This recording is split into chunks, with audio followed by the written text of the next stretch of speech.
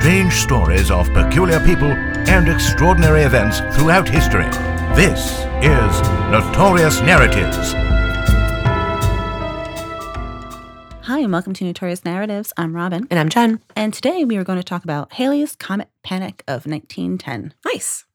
Is that right? Yeah, man. I don't know. Sounded good to me. Perfect. Gold star, Robin. Gold star. Wow. You British accent. So for much of history, comets were thought to be divine omens. All of that started to change in 1705 when the English astronomer Edmund Halley published his Synopsis Astronomiae Cometicae. Maybe. I don't know. I'm not even looking at the word. By using Sir Isaac Newton's gravitational theories to chart the paths of 24 comets, Halley hit on a provocative new theory that 3 comets seen in 1531, 1607, and 1682 were actually the same object. Just went through puberty. How do you even know that? Like, I don't know. math. So much math. So much math. I feel like that meme where it's like the math. All behind all the beautiful mind math. Halley argued that the comet orbited the sun and whizzed by the Earth roughly once every 76 years, and he predicted that it would reappear sometime in late 1758 or early 1759. He said that it should return according to our predictions, and impartial posterity will not refuse to acknowledge that this was first discovered by Englishmen. He's really throwing that out there. I mean, he was really excited to be English. He's like, we did something. This is amazing. I mean, the Greeks before them had done everything, right? The Greeks and the Romans. He's like, the British comets are ours. Halley was eventually proved correct on all accounts. Although he died in 1742, his comet appeared in the sky on Christmas night of 1758, right on schedule. Aw, he never got to see it. He never got to see it. That's a fucking bummer. That's such a bummer. I'm sorry. So its discovery was hailed as a triumph of scientific reasoning and Newtonian physics. So British publication, The Gentleman's Magazine. It's not porn. No. So by its appearance at this time, the truth of the Newtonian theory of the solar system is demonstrated to the conviction of the whole world, and the credit of the astronomers is fully established and raised far above all the wit and sneers of ignorant men. So the French astronomer Nicolas Louis de Lacaille named the comet in Halley's honor. Nice. I mean, better. Right? He deserves it. I predicted that shit. I know, right? I was right. So scientists now believe that the comet 1P Halley, as it's formerly known, has been zipping through the solar system for as many as 200,000 years. So Edmund Halley only identified a handful of occurrences of his comet, but other scholars have plotted its earlier appearances and uncovered historical references dating back to the ancient world. In a 2010 paper in the Journal of Cosmology, researchers Daniel W. Graham and Eric Hintz suggested that one of the earliest known sightings of Halley's Comet may have occurred around 466 BC in the skies over Greece. Mental. Ancient accounts of the incident mostly center on a wagon-sized meteorite that landed in the Hellespont. I don't know what that is. Sure. But they note that the strike was accompanied by a huge fiery body. Oh, so people wrote about this meteor strike, and then they talk about how there was this comet in the sky. Yeah. Okay, so that's how they're able to track it. Because of the meteor strike, they're finding huge fiery body, and this huge fiery body was actually visible in the sky for 75 days. Yeah. Okay. Like the debris. According to Graham and Hintz, the timetable matches up almost perfectly with Halley's Comet projected appearance in the 5th century BC. Wow. Yeah, I mean, I guess you could track it back like every, 76 years you said? Yeah. Or just on and on and on. 200,000 years. Holy crap. So while it's possible that the comet the Greeks saw was Halley's, more reliable accounts of the flybys didn't appear for another few centuries. One of the most famous references is found in China in the Han Dynasty's records of the Grand Historian, which describes a broom star that appeared in the sky in 240 BC. Other early sightings came from the Babylonians, who recorded the comet in 164 BC. And in 87 BC, transcripts were found on clay tablets, and from the Romans, who had made reference to it in 12 BC. Wow. Been around for a long time. Yeah. That bitch is old. Who knew? So Halley's Comet inspired both fascination and horror in its early observers. The celestial visitor was often considered a bad omen and was linked to everything from death of kings to natural disasters. The historian Flavius Joseph described a comet of 66 AD as a star resembling a sword, and considered it a portent of the destruction of Jerusalem by the Romans. Several centuries later, the comet of 451 was thought to signal Attila the Hun's defeat at the Battle of the Catalaunian Plains. In 1837, meanwhile, the Roman Emperor Louis feared the comet was a signal of his downfall and tried to ward off its influence with fasting, prayer, and the alms for the poor. I mean, that's nice. I mean, be nice to the poor people because you're He's afraid that the comet is a bad omen. Whatever, man. Whatever makes you be a better person, right? Sure. Hi, everybody. I'm Katie Segal. And I'm Kurt Sutter. And welcome to our new podcast called Pi, People, Influences, and Experiences. Yes, it's sort of the get to know you at a deeper level, the who, what, when, where, and why you are, rather than what it is you do. Absolutely. We're not going to talk too much about what people do. We just want to know about their families, where they come from, what shapes their parenting if they have kids, what shapes their marriages if they're married. We just want to be really nosy. We want to get in there. A deep dive into nature and nurture. And we started it because there are a lot of people that we don't know that we are curious about. All right. And I have no friends, so for me, it's, trying to get them out of the house. Listen to it on whatever you listen to podcasts on. Yeah, homecasts. Your podcasting apparatus. Watch it on the YouTube. He's aging himself.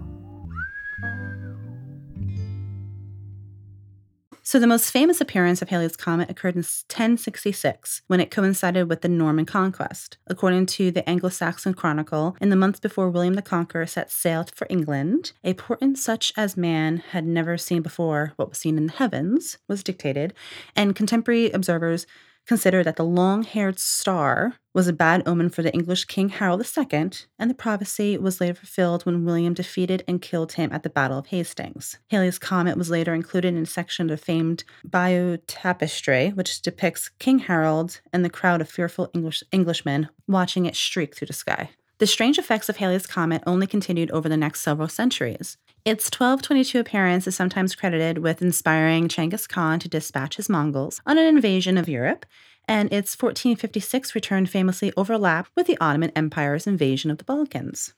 The comet may have also crept into works of art, and after viewing it in 1301, the Italian artist Giotto is said to have depicted Halley's Comet as the Star of Bethlehem in his painting of the Adoration of Magi. So people began watching the comet with a more scientific eye in the 16th and 17th centuries, but it was still causing anxiety as recently as 1910.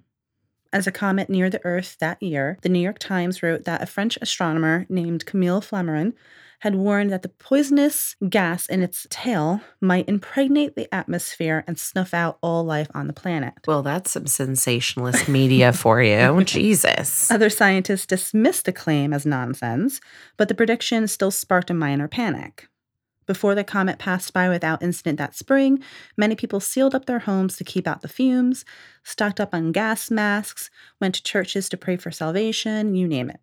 So the more gullible among them even bought anti-comet pills from street vendors. What was in an anti-comet pill? Sugar. Please. Sugar. All right. From street vendors that said that it was to protect them from the gases of the comet's tails. Sure. Comet's tails, whatever. I have a list here of some silly, some not, superstitious events. Okay. That occurred based on Halley's Comet. So according to some superstitious folk, on May 6, 1910, Halley's Comet approached Earth and killed England's King Edward VII. No one could definitely say how it happened, but it certainly did. And that wasn't its only offense.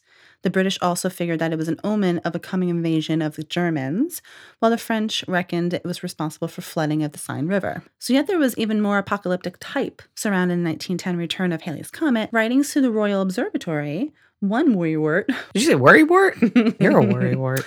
One worrywart warned the comet would cause the Pacific to change basins with the Atlantic and the primeval forests of North and South America to be swept by the briny avalanche over the sandy plains of the Great Sahara, tumbling over and over with houses, ships, sharks, whales, and all sorts of living things in one heterogeneous mass of chaotic confusion. It's like she basically predicted flood from the Bible. Though I am not an incredibly superstitious person, Halley's Comet does seem to coincide with some pretty bad shit in history.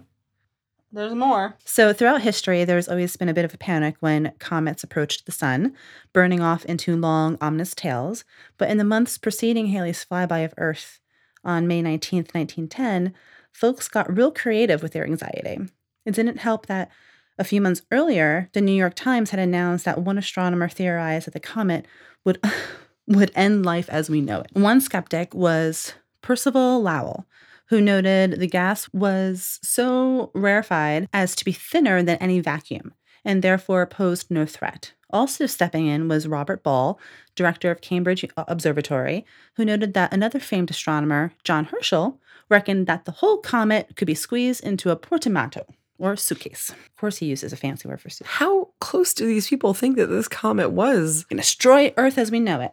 Others also adapted an outlook for the comet's approach. Tunesmiths composed songs to serenade the heavenly visitor, and poets burst into verse. Products such as Bird's Custard and Pear Soap featured the comet in their advertising. Says that pear soap is visible day and night all over the world was its slogan, because it kind of incorporated the panic as a way to sell their soap. And it smelled like pear, or was it made from pear? Okay. Beside the point. Completely beside the point. Sorry. Did it smell like pears? But other enterprising capitalists hatched more nefarious schemes. While the fraudsters hawked anti-comet pills, with one brand promising to be an elixir for escaping the wrath of the heavens, 2 Texan charlatans were arrested for marketing more types of sugar pills as a cure for all things comet. But police released them when customers demanded their freedom. Gas masks, too, flew off the shelves. So customers actually begged policemen to release these 2 Texans because they needed their sugar pills. I need my anti-comet pills. It's a little wonder then that some people were getting a tad riled up. Someone wrote, a shepherd in Washington state was reported to have gone insane with worry about the comet, while in California, a prospector nailed his feet and one hand to a cross, and despite his agony, pleaded with rescuers to let him remain there. Churches found themselves packed to the brim with worried followers, while at home people were going so far as to plug up keyholes, windows to keep the comet's vapors from entering.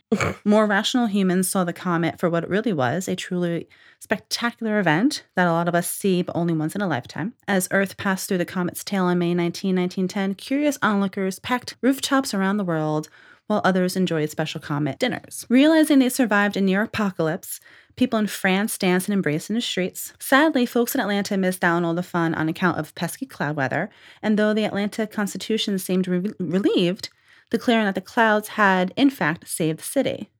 Really, Atlanta and the rest of the Earth were saved by reality.